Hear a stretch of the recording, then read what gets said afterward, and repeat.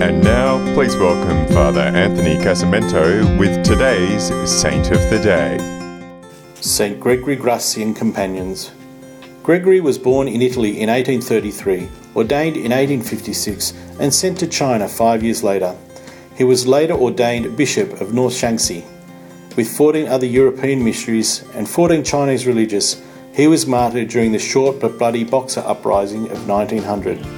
26 of these martyrs were arrested on the orders of Yu Xin, the governor of Shaanxi province. They were hacked to death on July the 9th, 1900. 5 of them were friar minors, 7 Franciscan missionaries of Mary, the first martyrs of their congregation. 7 were Chinese seminarians and secular Franciscans. 3 Italian Franciscans were also martyred that same week in the province of Hunan. All these martyrs were beatified in 1946. I'm Father Anthony, and that was Saint of the Day. For more episodes, go to cradio.org.au.